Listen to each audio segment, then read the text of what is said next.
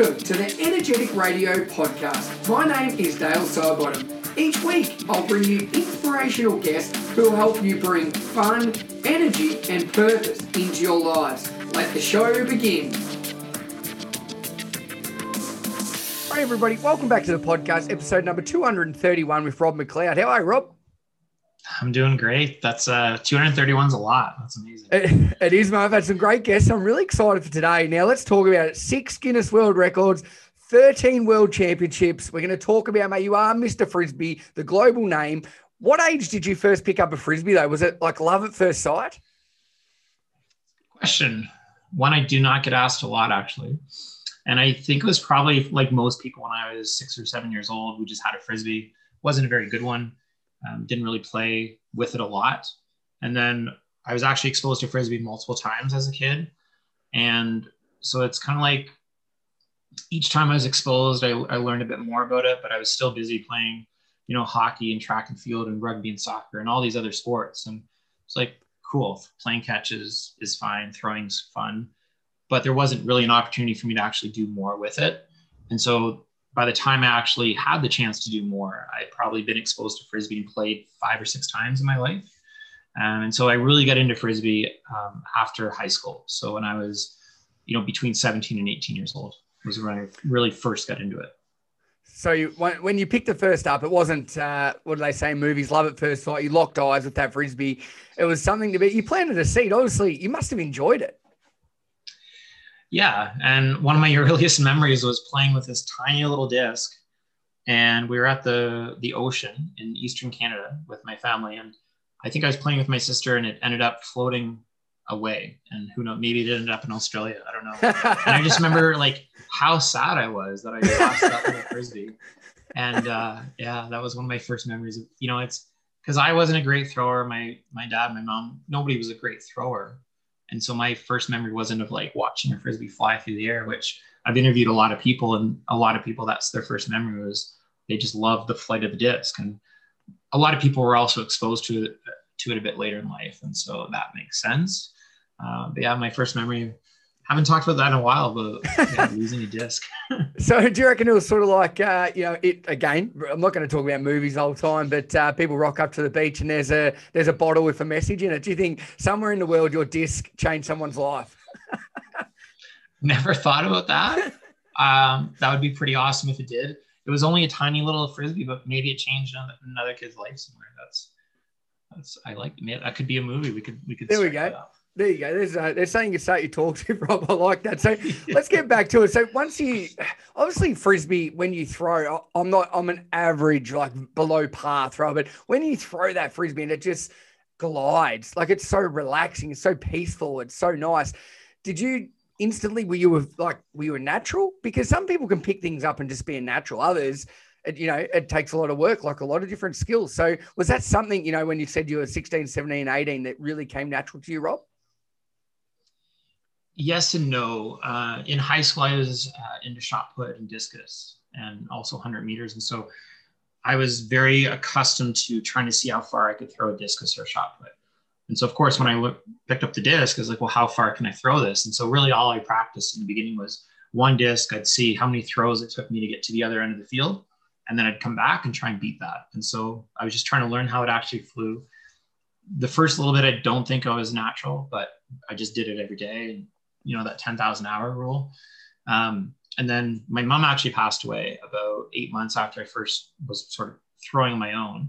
And then that got me more into throwing. And I think I'd only been throwing for about 1.5 years. And I was probably the longest thrower in Eastern Canada at that point, just from the shot put, the discus, just practicing a lot. And so it did take some time, but I think because of the other sports, I was more attuned to throw Frisbees than other people might have who have never played a sport and just picked up a disc. Yeah. And sorry to hear about your mum, mate. It sounds like, Frisbee was a form of mindfulness for you, that you could really zone out and just putting everything into throwing it. Did you reckon that helped with obviously morning and while you're doing that, you're obviously perfecting a new skill? 100%. Yeah. It's, I don't talk about it a lot, especially in schools, because I don't want to get emotional and start crying in front of kids, but it's been 20 years since that happened. And so I've been throwing Frisbees for over 20 years. but no, absolutely. I would just go by myself for a couple hours and just throw frisbees and discover the flight. And it was just my way of just, that was the only sport she never saw me play. She was such a big supporter of all the other sports that I played. So I felt like, it was my way of giving back to her and having her watch me and be proud of me doing something. And it's just fun. Each time you go out, you're throwing the disc, you learn something new, or somebody gives you a tip. And then the next time it's a little further. It's it's such a cool toy. I love it, mate. And I think like we we're talking before, you're in Canada for lockdown. I don't want to talk about COVID, but I think it is so important that people have that form of play or that one thing in their life that they love doing. They are perfecting a skill. And when they do it by themselves and zone out. It is, some people color, do jigsaw puzzles, whatever that is. It's so important. And do you find that, when you talk about this, that you're so passionate about it, people realize maybe other things in their life that they get that release from? Yeah, that's a good point. And one of my favorite stories was, I think she was in 7th grade and we were doing some Frisbee tricks. This was a workshop, would have been about a year and a half ago. And she couldn't get the skill that I was having them work on. And I'm like, okay, well, what's something you like to do in your life? And she mentioned horseback riding. And I was like, okay, well, what happens when you can't do something horseback riding? And she was able to link Frisbee to horseback riding. And so I think next time she went back out on the horse, it was like, oh, I just have to keep trying. It's okay to fail. And so sometimes I think people get caught up and I get caught up in this too, but you only do something you're good at. And so when you try something that you're not very good at, kind of flips the perspective a bit for people. And for me, there's a lot of different things within Frisbee. So there's still a lot within Frisbee that I'm not good at, that I'm still trying and getting better at. But for a lot of people who have perfected a certain sport, to just try and throw a Frisbee, it can be very humbling. But like you said, they can take that idea back and that feeling back to their sport and actually kickstart maybe some new discovery within it. Yeah, so true. Do you find that people are scared of failure? That's why they don't want to try something new, or they stick to what they're good at? Is that something that the society we live in today, that, I don't know, people, don't want to be not good at something, and then that way, or I'm just not going to try. Yeah. And I find it's really a big age thing, working with 5 and 6-year-olds, you ask for a volunteer, every single hand goes up. You work with 15 and 16-year-olds, you ask for volunteer and no one wants to do it. And so they're afraid of looking silly.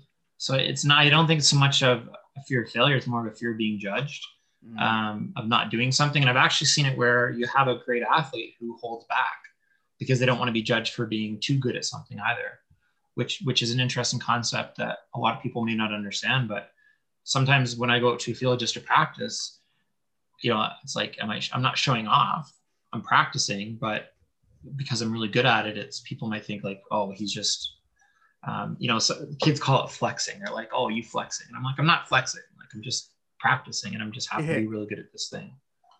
It is a funny concept. And I feel it's got worse since our lives are a highlight reel on social media. And, that's something that's here to stay. Like, let's be honest, it's only going to get more prevalent wherever we go. How do we turn that in from, people being scared to try something new and fail, or people, you call it flexing? I love it. It's tall poppy syndrome. We always shoot down, the number one. How do we, work around this? Because like you said, young kids, 5, 6, 7, they will give everything a go. They don't care. They don't feel judged. But the older we get, you're talking about older kids, whereas adults are exactly the same. You go into a room and say, who will do this? They're all sitting on their hands. Like, what's the way around this, Rob? Yeah, and I actually see that with teachers where they're trying the tricks and they fail a couple of times and then they just give up and they go help other kids in the class. And I've watched, adults do that. I've also watched adults keep trying and being okay with failing and setting an example. But like you mentioned, it's this idea of a highlight reel. So I think one of the solutions that I promote is getting unplugged, getting away from screens. And so I think really it's just shutting it off. And so instead of watching people do what they're good at, just go discover what you enjoy. And you don't even have to be good at it, but the more practice you put in, the better you'll be. And some people will say, oh, I'm just doing this because it's fun for me. But practicing and failing and learning and trying and getting better, it's really fun to throw a Frisbee super far. It's not very fun to not understand how a Frisbee doesn't fly, or not very fun to not throw it well. And so sometimes people's personalities they know that if they go down that rabbit hole, there's no turning back. And so they'll like protect themselves from like turning it into their thing. I definitely have that, ability sometimes to take something on that like, oh, I shouldn't do this, and so I hold myself back. But yeah, I just think like stop looking at other people and just, focus on what we can do. And also, if somebody might be my age, but I've been playing Frisbee for 20 years, they might have just started in Frisbee. And I also say to people, I might be good at Frisbee because that's my thing. And a lot of times I'm around people when I'm doing my thing, but their thing is also, very cool. Like a friend of mine is a welder. I'm better at Frisbee than he is, but he can weld, he can build things that I can't. He's a father of 2 kids. And so it's just understanding like, we have our thing, they have their thing, and we can share and learn from each other in that.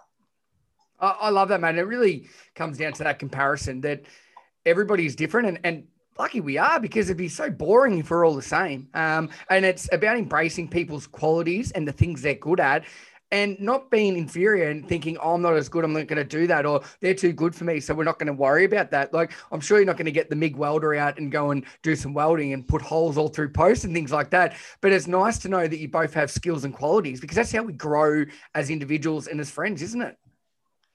Absolutely. And I've been to a lot of schools that have uniforms, and I've read research about uniforms and how it reduces certain things like bullying, and obviously comparing, because, one kid has the really expensive pants, another kid doesn't have the very expensive pants. And so, there's value there in uniforms. But if you ask kids what they want the ability to wear the clothes that they enjoy. They want the ability to do their own hair.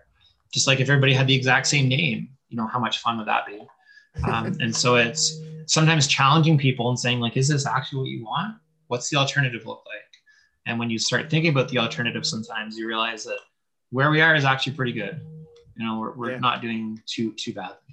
Yeah, I couldn't agree more, mate. I love that. And hopefully people listening, they can take a lot of different things out of that sort of interaction we just had there about, and relate it back to their life, their friends, family, and the connections they have. But Rob, you're here today because you are the Frisbee King. I love this. 6 Guinness World Records. Can you tell me, maybe pick your top 3. I want you to share with them, because I know there's one I really like about your dog. I think this is a cool one. So do you want to share some of those? Because I think these are awesome, mate.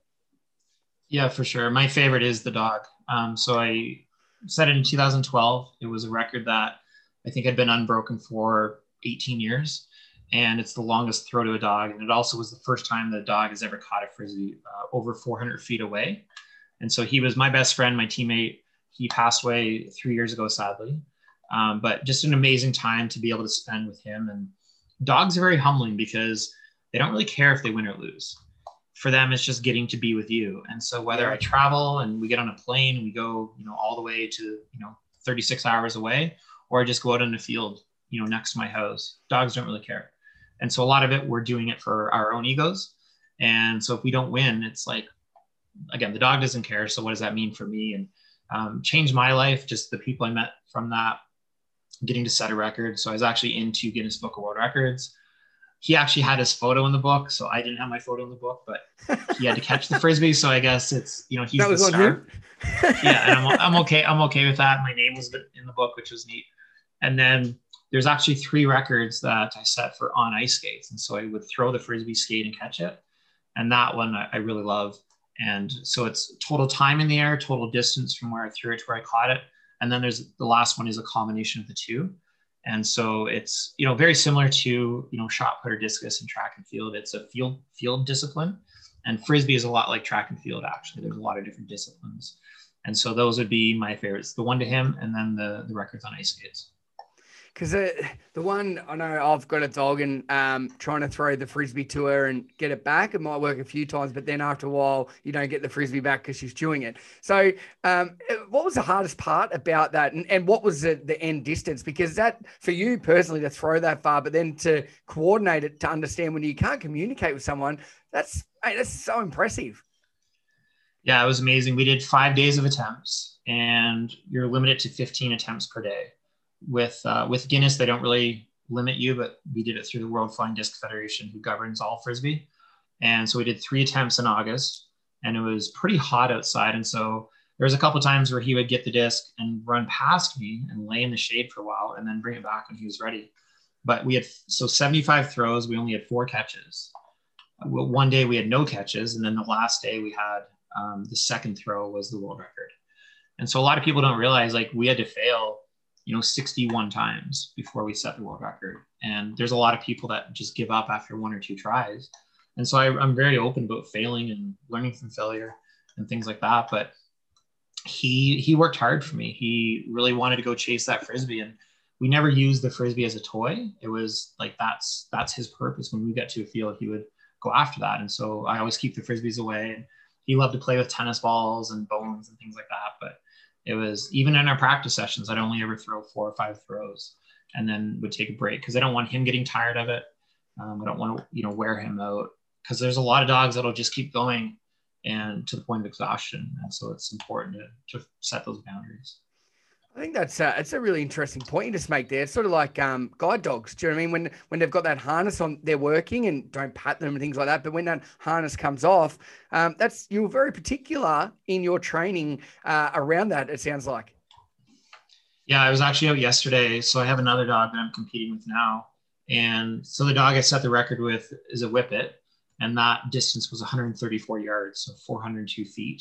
So almost 1.5 football fields.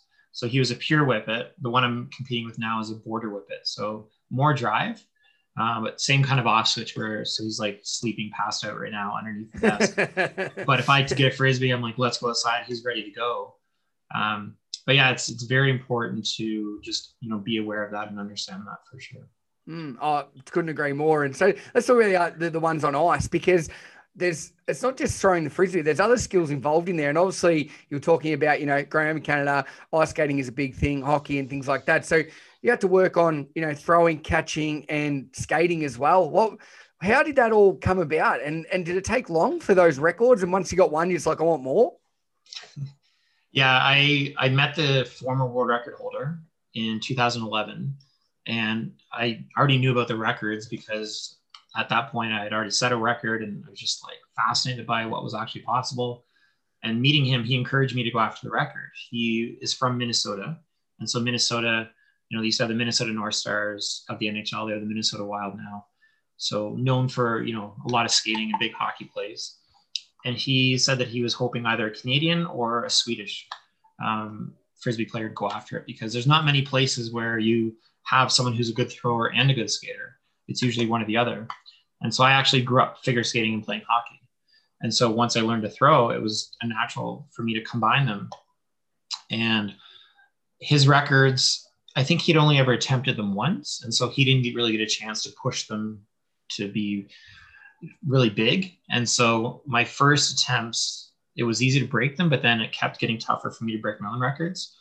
And now I think one of the records is unbreakable, because I've attempted those records officially over the course of like 7 years, but I've had thousands of practice throws, and the record that was the best, attempt or the best throw I've ever had for that one record. And it's 14.14 seconds where it was in the air. And so to actually do that again, I don't want to say nothing's possible. I kind of think it's like, it's pretty tough to get that number. And so that makes me happy that, I was able to get such a good number, but it's also caused me to shift my focus a little bit. And it is temperamental as well, because you have to have the perfect conditions. It can't be too cold, because then the ice is brittle and you just don't want to be out there. The Frisbee gets brittle. And then if it's too warm, then the ice gets really soft and melts, and then you can't actually skate, very fast through it. And so I'm actually going to be attempting the inline world records this summer. So they don't actually exist. So I'm actually going to be establishing them, but I'm excited because I love rollerblading. And so to actually throw the Frisbee and on rollerblades, try and catch it is going to be a challenge. To find a space that's actually big enough is going to be really, really tough. Yeah, because that's what I'm thinking. Obviously, the air condition would have a huge impact on the Frisbee, and particularly if you're on ice, the air condition isn't as warm as in summer. So with the Frisbee and on ice skates and rollerblades, how hard is it to get, that center of gravity and using your lower body to get that whip, because your feet aren't planted like they normally are in runners or shoes? Yeah, for sure. And on ice, you can come to a stop. So you can plant the blade in the ice. And so that's what I ended up doing, because I wasn't able to get as much flight on the disc as I would in the summertime because of the wind, the cold air. It's a lot thinner. So I didn't get as much sort of glide in the air. And then just the disc behaved differently in the cold weather, but I can skate faster than I can run. And so I was able to catch up to the disc. So I changed the flight a bit. On inline skates, for me to plant, I don't think makes sense. I haven't actually tried it yet because I haven't found a space yet that I can actually practice. So I've been practicing just getting in better shape and getting out rollerblading a lot, because it's also on ice skates. You can go down on the ice and dive. I don't want to be diving on inline skates on concrete. And so it's going to be an interesting experience for sure. I love it, mate. And I think it's fascinating that you're just finding new ways to keep adding to those records. And yeah, good luck with that. I think finding a space, obviously, there's not many places probably in the world that you could do the ice skating ones. I know, obviously, living in Australia, good luck. Like, there's no way that we could do it over here. But then also inline. So if you're doing that inside, does that mean your throw trajectory has to change? And there's so many different biomechanic sort of factors and conditioning of your body that you've just mentioned. Yeah, and I'm looking at maybe doing it at an airport, maybe at the runway. I'm not really sure what. I basically need a football field of space in all directions. It's kind of the about 100 yards, 110 yards in all directions is what I probably need. But you want it to be nice and smooth. So the inline skates, like when people are competing on inline skate races, it's an oval, and so that ground would be perfect. But it's not big space. It's just an oval. But yeah, no, it's definitely playing with the trajectory. You want to throw it into the wind and have the wind hold the Frisbee up and have it come back. And so it's really neat because it's a lot of physics that go into it. And something that I actually shifted this year, I actually had a friend of a friend. So I think he's 8 years old. He just set the under 9 world record. And so I'm trying to get more kids to actually explore what's possible. And so he now has 3 world records and he's 8 years old. And so that was pretty cool. Wow. And it's showing other kids what you can do. And, no matter what age you're at, we call Frisbee the ageless game.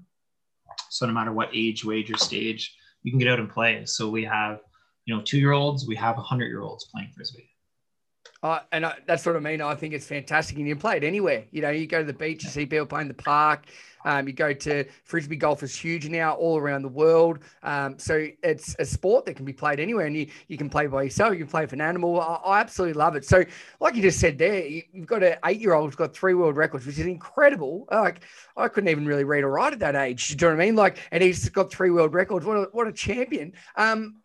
What are you most proud of when you introduce Frisbee to young little superstars or older people? What are you most proud of the impact that you're having? Yeah, for sure. That question's changed over the years. And I guess my answer now would be just knowing my role within that.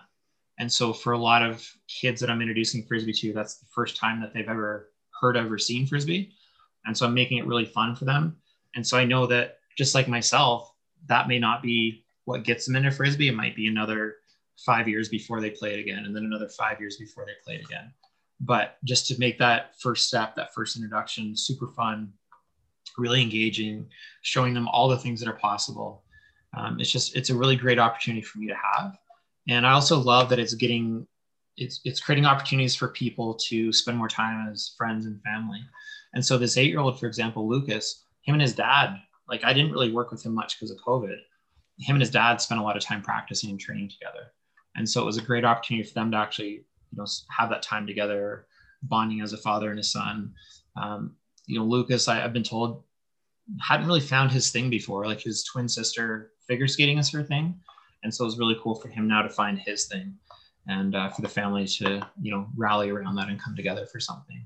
Yeah, and again, it wasn't me that was out there doing it. It was the two of them spending that time and just knowing my role and what my limitations are and what I can try to pass on as far as knowledge and resources to people is what I'm really trying to explore. And I think what you're saying there is that planting a seed, some seeds grow quicker than others. Do you know what I mean? And it was probably similar to yourself when you said you picked up a Frisbee at a young age, but you didn't actually pursue that to, you were in your late teens. And I suppose that's something right now that, you're a global ambassador. You are Mr. Frisbee. That's what you're doing. Some seeds grow faster than others. And that must be pretty rewarding that you don't see, the fruits of that seed straight up, but it does take time. But whereas some people like Lucas, that you've encouraged that, you've given them the skills, and you've made a beautiful bond and connection that Lucas and his father may not have had without that Frisbee.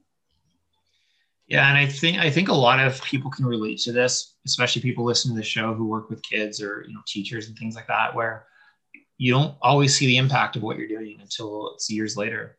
And so it's people give up because they don't know that they're having an impact, until somebody comes back 20 years later and says, I remember when you were my teacher in first grade and you said this and it really stuck with me. And so keeping those stories in mind, a lot of my friends have been doing Frisbee for 50 or 60 years, and they were the original ambassadors of the sport. And so trying to continue on their legacy, the work that they've done, keeps me going, even in those times where I feel like nobody cares, nobody appreciates what I do. And I'm not doing it for the appreciation. I do it because I love it. It's something I'm good at. There's just so much possibility and potential with it. But yeah, you got to kind of think about, well, why am I doing this and what do I need from this to keep going? Because for some people, especially, the last year with COVID, they've probably been asking themselves that question a lot. Yeah, and I'm sure they have. Exactly right. We've all had those sort of testing times for sure, Rob. So just listening to that there, I think if you really think about it, there's mentors that have had a huge influence on your life. And I know there's a couple that I talk about quite a lot that sort of really helped me through high school and I looked up to, two teachers. Have you had similar people in your life that, have really changed the trajectory that you're going and influenced you, particularly with Frisbee? Are there a couple of mentors out there that really changed your life? Yeah, and I think about this a lot. My favorite Rudy movie is actually Rudy. And so Rudy always talks about, the couple people in his life that had an impact. And for me, there are some people in the sport, but it's my dad really had an impact. My mom had an impact. My girlfriend has had a huge impact, just believing in me and supporting me and encouraging me. I've had definitely some recent people, my CEO, Ed, who's helped with this emotional intelligence work that I'm doing. Just having someone believe in you is so powerful. But I'd say the main people for sure is my friend Jack Cooksey, I'd been playing Ultimate for about 10 years, kind of heard about disc golf and dog disc. And then Jack was like, oh, there's this thing called the overall. So it's similar to a heptathlon and track and field. And he invited me to the World Championships. No idea what I was doing, took a week off of work, went down to Colorado, so about a 20-hour drive from where I live. And it changed my life. That week changed my life. There's many of those people I'm still in touch with. And then Dan Roddick, who his nickname's Stork, and he's like the godfather of Frisbee. He's in every single Hall of Fame. He was involved with WAMO back in the 70s, planning events and planting seeds for many people, and very fortunate to call him a friend and a mentor. That's isn't it funny where I think if you're open to new ideas and you just like, all right, sounds good, and somebody you trust and has had an impact on you says, come along, because you've got 13 world championships now. Like, isn't it amazing when you just, I'm going to have a week off work and you give something a crack? Yeah, and at that point, I did not have any world championships, I don't think, or I think I might have had one Guinness record. But I was still just so new to all of this, so new to all of this. And it still, my mind gets blown to this day. There's things that happen where I'm like, well, I can't even believe that just happened, or I can't believe that this is, an opportunity that I have. A couple of years ago, I was contacted by someone on Instagram. We've become friends, and he brought me to Israel for, I think it was 4 weeks in total or something. And just amazing that a piece of plastic could change a life. But there's even little moments where friends of mine have just made one little tip and it helped my throw. And then because of that, it accelerated my learning that then I could take that into my world record attempts, and it helped that. So just tiny little things where people notice. And it's not like there's all these trade secrets. Like, people are very willing. Sometimes they're almost too willing to share when you don't want to hear it. But people are always willing to give you some tips and advice, which has been very helpful. I love that. I think the best advice you can give someone is the knowledge that you have, and share that with them, because when you watch them grow, that is so beneficial for everybody involved. So, Rob, Global Ambassador of Frisbee, people are like, where can we find you? Where's the best place to find you, get motivated, watch some of the amazing stuff you're doing? Yeah, it's pretty simple. Just Google Frisbee Rob. So I have website, Facebook, Twitter, Instagram, YouTube, LinkedIn. Stayed away from TikTok. I have put a few things on TikTok, but not too much. And I stay away from Snapchat. And I don't even know Snapchat is a thing still. But yeah, it's just trying not to get out there, spread myself too thin. But my main focus is for sure in schools, just trying to actually teach people in person instead of putting too much online. And it can be a lot. And so I really love just getting getting disc in kids' hands and showing them how to throw and watching them throw. Yeah, But yeah, just Frisbee Rob. Perfect. Well, I'll have links in the show notes for that. Now, Rob, before I let you go, I've got just a couple of random questions I wouldn't mind throwing at you, mate, because we've had a great chat and I know people can be able to relate to something, because I think Frisbee can relate to a lot of things in life. People aren't always going to be good at it. You may not pick it up early. You can use it to connect with people. You can play it by yourself. There's so many different things that relate to things that I particularly think we need in life at the moment. So if you could look back at last year, 2020, what's one thing you learned from the highs, the lows, the roller coasters, everything we went through? What's something you learned about, maybe about yourself, mate? Yeah. The biggest thing I learned, so it's been about 11 months since I first heard about this emotional intelligence community and the work that I'm doing now. And so it's been absolutely incredible learning what I didn't know. And, so understanding how to share my emotions, understanding how to use those emotions to work through difficult situations, understanding how to have empathy for the person telling me the story instead of the person in the story. It's helping my relationships with my girlfriend, with my dad, my sister, with my friends. Dealing with difficult situations by just using emotional intelligence has been really powerful. Learning more about what I need versus what I want has also been pretty important, especially during COVID, because when the things are taken away from you that you were doing, it's like, okay, well, did I actually need that, or was that something that I wanted? And then just adjusting those expectations as well. So if people want to, because obviously everything you just mentioned there is crucial for, I don't know, probably building resilience for ourselves and people around us. Because at the moment, I think empathy is one of the biggest things that it's very easy to say empathetic, but are you really thinking about that person, seeing what the life's like through their eyes and giving them your full attention? It's not about you. So how did you get into, the emotional intelligence? Where did this all start? Yeah, I was just a friend of a friend who told me about the program, and it's changed a lot. They pretty much know where they're going, but in the beginning, it was almost like I was sitting in an airplane that was being built as it was flying.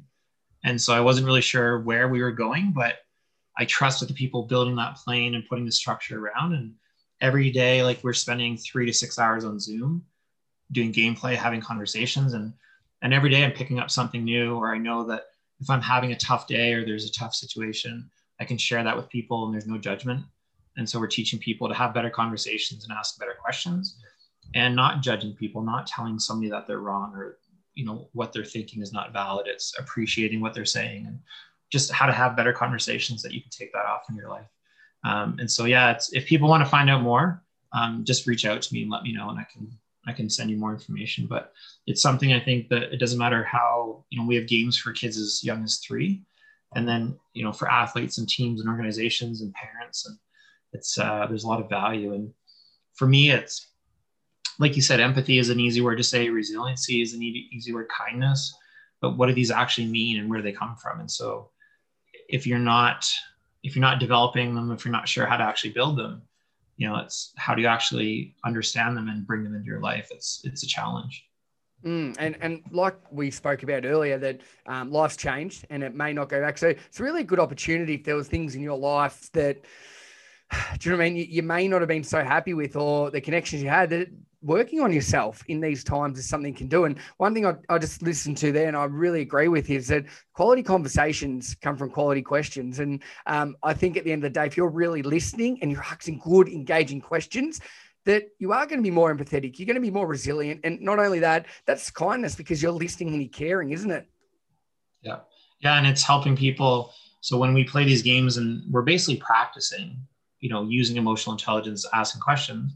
So then when we go back to our partners, our family, or friends, we've now spent hours practicing this so we can bring it back to them and then help them out. And it's really tough. Like, if you're triggered, sometimes you expect the other person to just stop what they're doing, but it's healthy to deal with what's triggering you. And the better you can get at understanding your emotions and talking about your emotions, you can more easily move through things. You can be more effective no matter where you're showing up in life. So it's been, but yeah, and just understanding, like Mike Rowe, who's like, I don't know if Mike Rowe, if anybody in Australia knows who he is, but very, very interesting celebrity. He's done a few shows like Dirty Jobs. But he has a clip where he talks about passion. And so he said, it's not so much to do what you're passionate about, but it's to bring your passion with you. And so for me, it's like, if I want to work with kids and I want to do sports, like for me to make a living throwing frisbees, that's not really what drives me. I've tried that. I like teaching, getting paid to teach, but when I compete, I want to do that because I love doing it. It's something I do for fun. It's an escape for me. So as much as I want to set world records, for me to set my income based on how I'm performing, it's just not really something that interests me. Whereas there's other people who that is something that they want. They want to gauge their results on, their income. But to be able to teach, I think that's something you do your entire life. And competing as well in Frisbee, there's, different age categories. So I can keep challenging myself. And actually a cool thing in Frisbee is because of the age categories, I have friends who hold, for example, the over 55 world record. And so, or the over 35 world record. So when I'm that age, I can compete against them in their prime at that age. So it's not possible for us to both compete in our prime at the same age because they're 30 years older than me, but they're setting records. So when I get to that age, I can try and beat their records. And it's really neat to have that ability. I like that because there's so many debates in so many different sports about who's the GOAT or the greatest, particularly in basketball, let's be honest, like with LeBron James and Michael Jordan. Whereas actually you can do that in Frisbee when someone was at their prime, you've got their stats, their records, and you can go at it. Oh, I love that. I think that's really fascinating. Yeah, and we use the same discs. So distance is tough because the disc technology has changed so much that discs from 20 years ago do not fly as far as discs today. But for the records that I'm doing, I'm using the same discs today that they were using, 5 or 10 years ago. And so it is totally comparable. And it's just really neat because, like you said, you can't put LeBron on the court against Michael, and the game was different. There's so many different factors, and it's tough to really settle that debate. Whereas within Frisbee, it's having records, and you're just trying to challenge yourself and give yourself something, a goal to go after. So true. Love that. So Rob, before I let you go, mate, what's the legacy you want to leave on the world? Obviously, the world records, Guinness, doing all this amazing stuff. They're just getting started. What do you want to be remembered for? The legacy you want to leave? That's a tough question. I've never been asked that before. At this point, I think at this point, I just want to be known as somebody who, lived authentically, who was someone that honest, whether for, positive or negative. A term that we talk a lot about in the emotional intelligence community is joy. So it's being there in strength and weakness. And I just want to live my life with joy and have an impact on the people that I'm close to, but then, playing that role of an ambassador and showing people it's possible with Frisbee. And so if there's people who can remember that one time that they, had a workshop with Frisbee Rob, and like you taught me, or you threw a Frisbee really far, and that was really cool. I really think that's the legacy, is just being able to show people, how much fun it can be, whether that's them getting into Frisbee or them, like you had mentioned, talking about using Frisbee as an example to take to their own sport. I think that'd be pretty cool. I love that. So guys listening, it's episode number 231, Frisbee Rob. Check him out, search him, watch his videos, reach out to him. And probably the biggest thing you can do, if you've got a Frisbee at home, dust it off and go for a throw. I think that would be really fitting. So Rob, thank you so much for your time today, mate. Keep inspiring and doing what you're doing, buddy. It's I love it. Awesome. Thanks for having me on.